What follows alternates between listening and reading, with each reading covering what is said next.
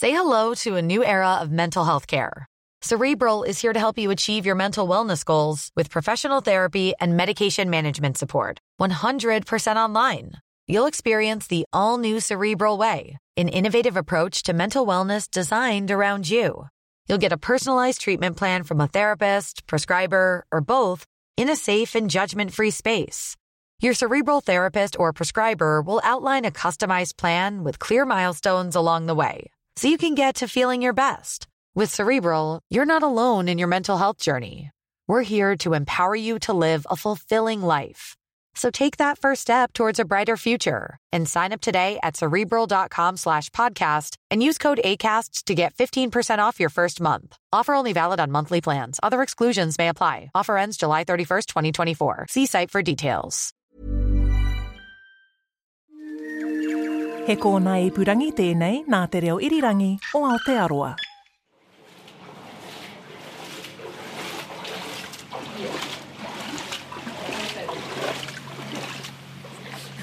So that instrument's called an acoustic Doppler velocimeter, and it essentially sits in the water. It's a little probe that shoots out sound waves that reflect off of particles moving in the water. It tells you how fast they're going at very, very high resolution. Here it's not going to be super interesting because the flow is pretty uniform, but when we have baffles in, we're going to get some really, really interesting flows, maybe some turbulence, maybe some backwatering. So that will give us some really interesting results. Nau mai haere mai, ki tō tātou au huruhuri. Hello and welcome to Our Changing World. Ko Clark and Cannon tēnei. It's all about river flow today. Later, Justin Gregory brings us a story about a project hoping to give us a heads up when those flows get too high. A state of emergency will continue for a week in Canterbury's worst-hit flood areas. But first, I learn about Stephanie Patchett's research into altering river flow using baffles. For a different reason. To help migratory fish make their way past man-made structures that might block their return from the ocean. Here is the neat and really interesting thing about some of Aotearoa's native freshwater fish. They have evolved to use different habitats at different times in their life cycles. 5 migratory galaxid species, inanga, koaro, and 3 types of kokopu, lay their eggs in freshwater, move downstream to the sea as larvae, grow into juvenile fish at sea, but then travel back upstream to grow into adults. It is as they do this migration back upriver that the juveniles are fished as whitebait.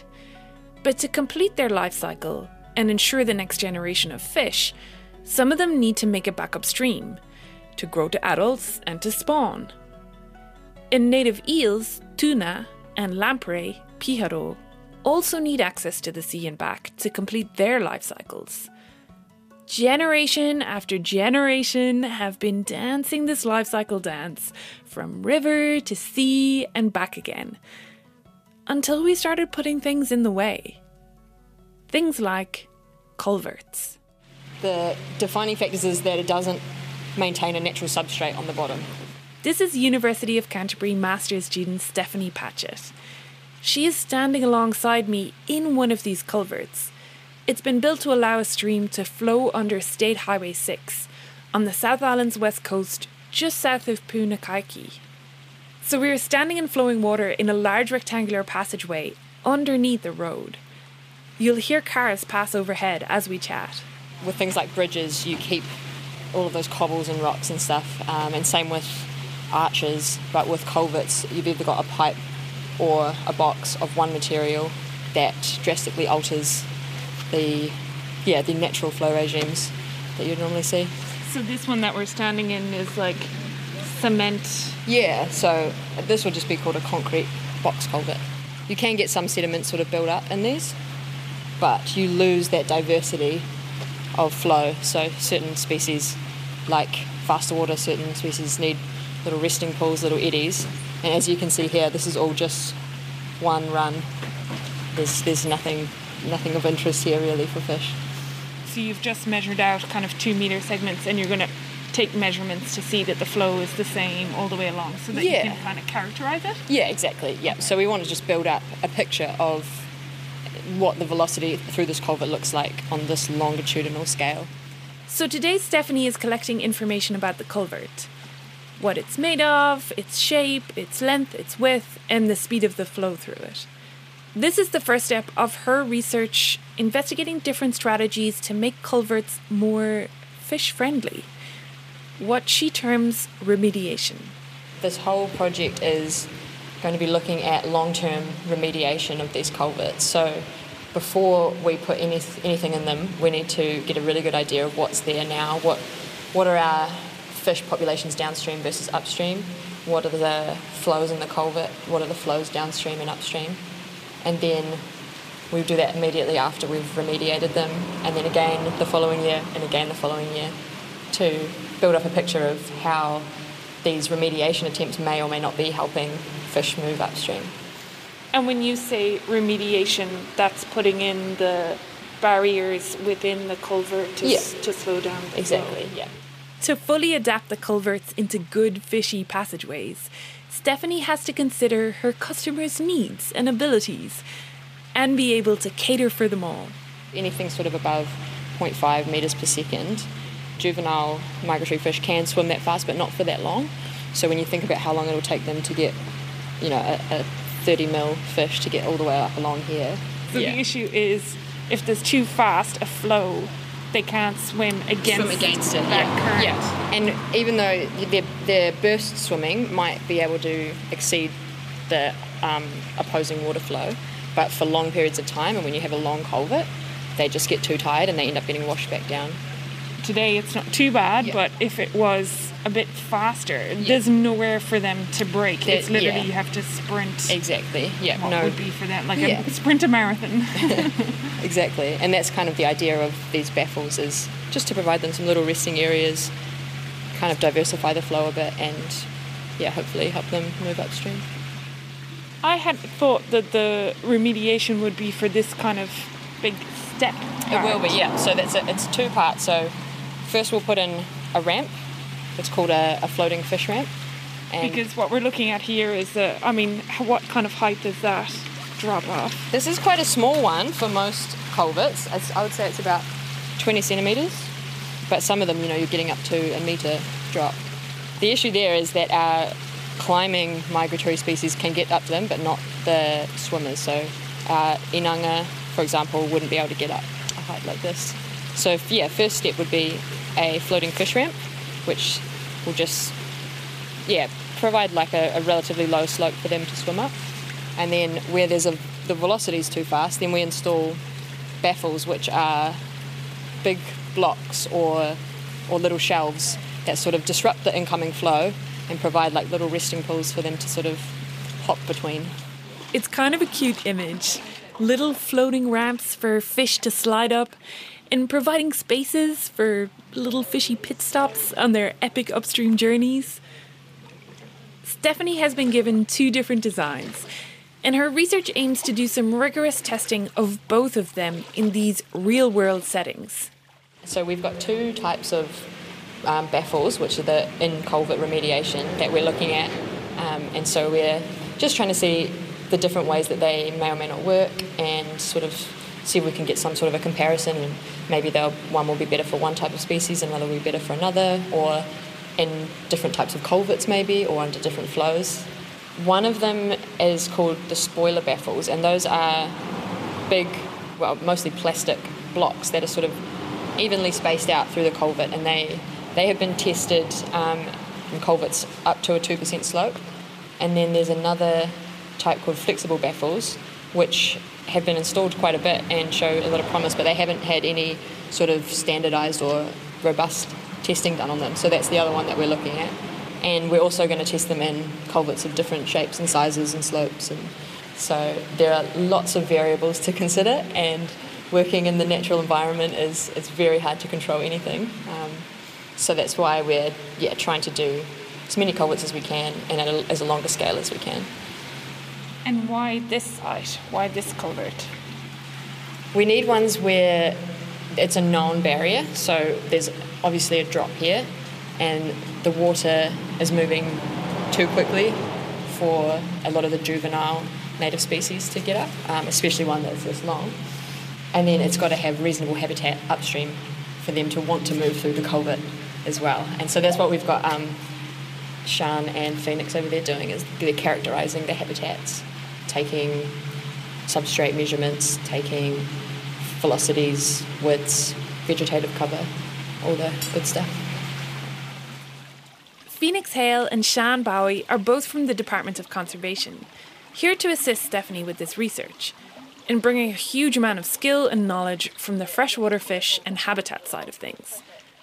Sian is a freshwater technical advisor for DOC. She fills me in on a bit of the background. There's a lot going on, especially in the fish passage space, since the National Environment Standards and the National Policy Statement for Freshwater came in. As well, there's a mandate for each of the regional councils to now come up with action plans for fish passage, which is fantastic. Because what we've found is that basically the structure design up until sort of more recently has been focused on more flood conveyance and for more sort of more specific purpose, whereas now what we want everyone and what we're sort of encouraging people to do is considering the culverts, but making sure that those culverts remain allowing the stream to be a stream, so that we are considering climate change, flood conveyance, fish passage. So we're considering all those things, whereas quite often the previous structures were designed for flood conveyance or for a transport route or something like that, so quite a specific single purpose sort of thing. They just weren't taking all of the different factors on board. And that's something that we haven't been good at following up as well, so we're all sort of getting to the play. So this project came from the Fish Passage, New Zealand Fish Passage Advisory Group. So that's basically a group of 20 different organisations, all involved in fish passage management, because a number of years ago we worked out that fish passage can't be managed by one person and one organisation. It's not one person's responsibility or organisation's responsibility, so we needed to do it collaboratively and consistently. So a few years ago we then developed the first ever national fish passage guidelines, and that's what they've used for the implementation of and adoption of the National Environment Standards and the National Freshwater Policy Statement. That's fantastic. They've taken some guidelines basically and got them for formal adoption. It's not the whole guidelines, but it's an improvement in the right way.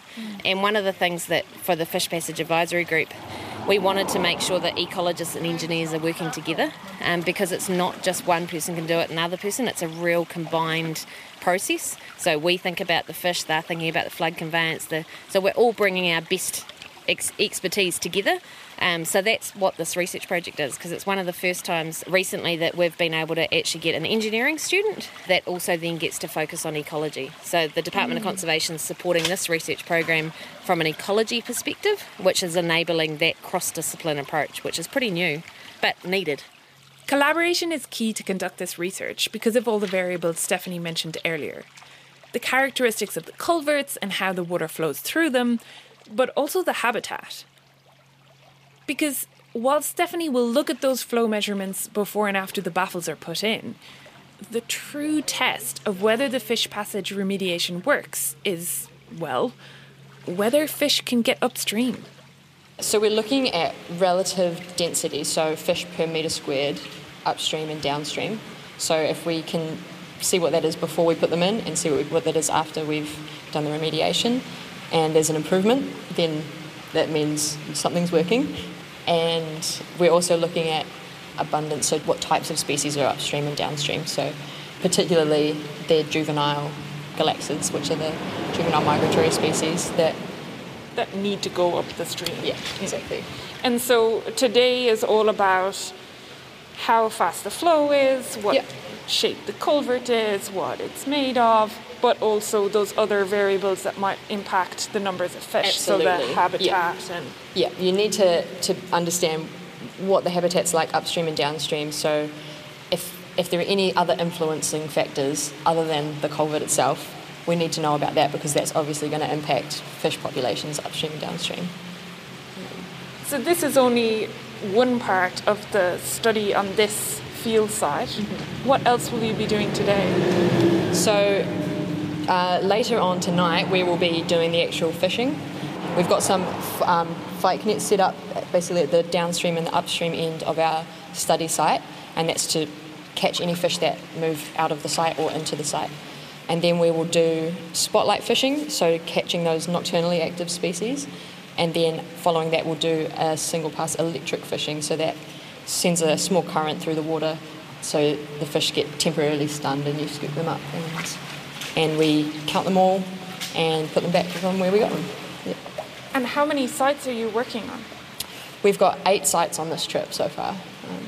All along the west coast? All along the west coast. So the west coast is great because you have State Highway 6 that runs pretty much straight up the coast, so everything's going to be more or less the same distance from the coast, so the same distance inland that the fish have to travel, because that can make quite a difference to numbers. Distance from the sea. Just another variable to think about. So many variables. And a long-term multi-year study too. Shan is quick to point out that this one study won't solve everything, but you have to start somewhere. Steph's research is not going to answer all the questions. It's going to be a starting point to get some real data. There is some already for this fish passage remediation. There's been some research done with the floating fish ramps. There's been some research done with the spoiler baffles with NIWA, showing that they are effective at improving passage. There's some stuff with flexible baffles, some before and after research that shows that they help. But we want to make sure that we get some more guidance on how it helps and where it helps, so that we can kind of provide some more information to go, okay, in this situation, you use this remediation and that will give you the best end result for the fish. But we want to make sure that we're just getting some standardised data in a standardised way, looking at flows, habitat and fish. So some of the work to date's only looked at fish or only looked at flows. And we want to make sure that these amazing novel approaches that people are coming up with are actually getting that relevant testing, so we're not just putting them in everywhere and we're not really sure that they're going to actually improve. Because that's the hardest thing, is that we need to get into the mindset of, like, we might not want to do just a quick fix that will only last for X number of years. We might actually want to consider the whole of life cost of a structure. Actually, we're better to take that out and put in something that's actually going to survive climate change, flood conveyance and all that sort of stuff. Because of climate change, we've got more regular floods, different situations on all parts of New Zealand as well. So yeah, this is totally only starting. But it's an awesome thing to start, and we've got some really good fish passage research and some freshwater fish work happening. But Steph's not going to be able to answer all the questions. We would love her to be able to. It will be the starting point of, I hope, lots more research. Thanks to Stephanie Patchett, a master's student from the School of Engineering at the University of Canterbury, and to Shan Bowie, Freshwater Technical Advisor at the Department of Conservation. Now, as Shan mentioned, one of the issues predicted for our future with a changing climate is increased heavy rainfall and resulting flood events. A team at the National Institute for Water and Atmospheric Research is working on a national river flow forecasting tool that might help give us a heads up on floods. Justin Gregory speaks to one of the scientists working on this project. Aotearoa, the land of the long white cloud, and rain. It rains a lot here in New Zealand. New Zealand has huge amount of rainfall compared to other countries. That's Dr. Celine Catouin-Gilbert, a hydrological forecasting scientist at NIWA. When she says huge, she means it. Australia has just over 400 millimetres of annual rainfall, the United Kingdom just under 900. Most parts of New Zealand have between 600 and 1,600 millimetres. A couple of years ago, we got, in 2 days, I think, over 1,000 millimetres of rainfall in the Southern Alps that was observed. So it's huge amounts of water that we're getting in New Zealand. Westerly winds scream in from the roaring 40s, hit our high mountain chain, and then rain falls in vast quantities. And often here, too often, rain means floods. In mid-July 2021, Westport residents were forced out of their homes when levels in the Buller River reached their highest in a century. Hundreds are still homeless and a massive clean-up awaits the Buller district and parts of Marlborough following a flooding event a government minister has labelled historic. Westport remained in a state of emergency for the next 3 weeks, and in late August it was West Auckland's turn.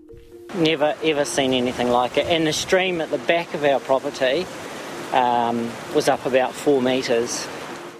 Insurance claims for damage after that flood have topped $56 million already. Over the last decade or so, insurers have paid out more than $1.1 billion to people whose lives have been affected by flooding. Flooding is the most frequent natural disaster in this country, not just because of the volume of rain that hits the ground, but also what that ground is like. Celine again. You can have rainfall that is intercepted by forests, or the rainfall can go to the ground and then it can just run off the ground, especially if you've got high slopes, or it can be infiltrated. Often it will be infiltrated first into the soil until it gets saturated. Or if the rain is really fast, then it can't infiltrate the rainfall too fast. So then you have the rain running over the surface. But if it gets infiltrated, it will go into the subsurface, into the soil, and then the process is a bit slower getting into the ground. And then it will go into the aquifer, for example, and then it will appear to the river coming from downhill. And so you've got a fast process over hill, a slower process downhill, and this will contribute to the timing of the river getting higher. So often the water will rise to a peak, and then after the peak, it will go down. What's really interesting in New Zealand is that in the forest, you've got a lot of water that can get really, really quickly over the ground, but also underneath. So you can have something called macropores and micropores. Basically, in the ground, you've got little tiny gaps where the water can go more or less quickly. And so through roots, cracks in the bedrocks, that can provide faster pathway for the water to go there. And so this is all the processes of how the water gets into the river. And so it's extremely complicated to model. Yep, complicated. You'll hear that word a bit in this story. But modelling that complexity is exactly what Celine and her team are trying to do. The project I'm working on is a national scale river flow forecasting system. It's a proof of concept, so we're doing the research to see whether we can predict river level at national scale for ungauged rivers. The idea is to raise awareness of river levels and potentially extremely high river flows for potentially floods as well. And so the science behind it is to understand the processes behind rainfall runoff, how the rain gets from the atmosphere into the ground, the catchment, and the pathways through the ground into the river, and predict how it may affect the river levels. Quick note, a gauged river is one in which the flow and discharge of water is monitored and measured. In New Zealand, that's mostly done by local government. And as you've heard, since 2019, Celine and her team have been studying rivers that aren't gauged. And that's not easy, because our river system is extensive and, yes, complicated. More than 70 major river systems covering 425,000 kilometres, some slow and braided, some fast and deep, some in natural environments and some entering catchments. And as Celine said, it's not just how much rain falls, but what the landscape is like where it falls, what kind, size and type of river it makes its way to, what the river does from there, and what kind of countryside it passes through on its way to the sea. And of course there's the human factor. So by necessity, this is a co-design project requiring a range of experts.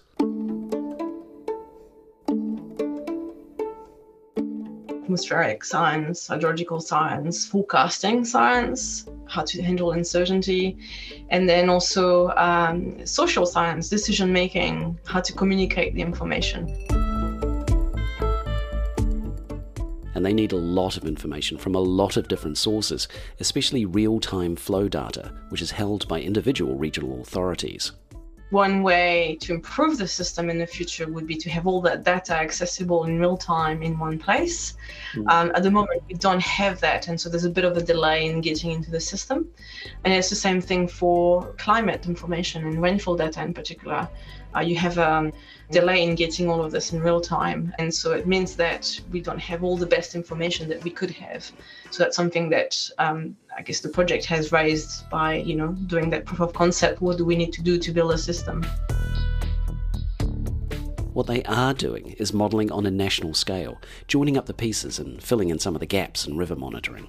The whole model is running on small basins across the entire country, and that's about 50 to 60,000 of them running, and only looking at a certain size of rivers. So we're not doing all the small rivers that starts at the headwaters.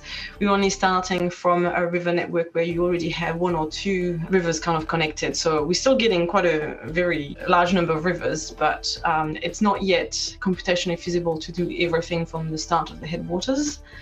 So it's quite a lot of computations that needs to be done. All those computations are done by NIWA's supercomputer, and when they're combined with 40 years of climate records, the result is an ability to predict relative increases in flow up to 48 hours into the future. This is then rendered as video animations. This project is all about public safety, so anyone, farmers, trampers, fishing fans, will be able to watch those videos, get good information, and then make good decisions. Local government should find it valuable too. The responsibility for flood warning in New Zealand is for the regional and local councils. And so some councils have models for specific rivers, specific catchments. The oversight is very local, and there are up to 25% of the rivers that are engaged in New Zealand. And so the gap that this fills is to predict some river information in places where we don't have any models already set up, or we don't have any monitoring that can tell us what is going on and what is the river level going to do in a few hours. So the idea is to complement what's already existing, or fill a gap of where there is no monitoring. In the last 10 years, for example, we had at least 3 events that were nationwide, and more some of the floods happen across different regions. So having a bit of a national picture can be quite helpful to see what sorts of storm is happening and how it propagates and which river might be impacted most. So this is where it can help the most. The model got a real-world test in May this year. A state of emergency will continue for a week in Canterbury's worst-hit flood areas. This comes after intense rain earlier this week that caused chaos, including forcing many people to evacuate and badly damaging roads. A deep, low-pressure system, a so-called atmospheric river, dumps more than twice some areas' monthly rainfall in just 3 days. By comparing the model's predictions to the real-life outcomes, Celine's team were able to capture some useful insights into the tool's effectiveness and limitations. At the moment, the model isn't able to predict locally with great precision and accuracy the amount of river discharge in an absolute value, but it's able to provide information in a relative sense compared to historical simulations. So we don't have precisions yet, but we have more of a qualitative information to say this river is worst and it's above a certain threshold of really high flow. And so we could see that the rivers more affected were the ones with headwaters at the foothills of the Southern Alps, whereas some other storms, it's the other around, where you only have like the Waimakariri and the Rangitaki that have their headwaters in the Alps that are affected, but then the other smaller rivers aren't affected. So the model already is able to kind of pinpoint the effect of different storms, and that's quite helpful already. The National River Flow Forecasting Tool project is still at proof of concept stage, and there's work to do. It needs more money and it needs more time. But Dr. Celine Catoën-Gilbert has a plan for the next stage.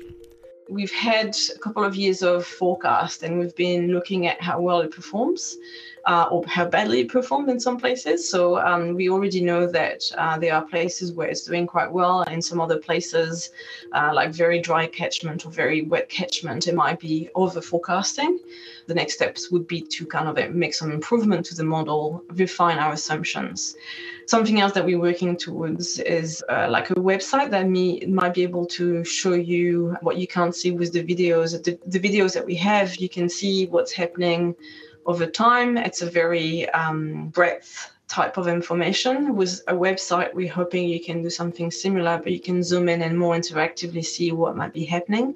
It would still be at the level of relative flow value, above normal, below normal, and very high.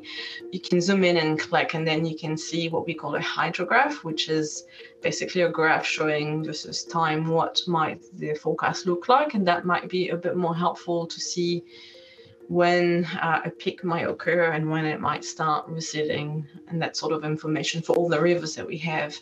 And then the question is, well, how do we go from here? And that's not a question I can answer. But in terms of the research, there's definitely a lot more to do in the future. While you're waiting, if you're worried about your nearby river, you can check weather sites like NIWA or Met Service.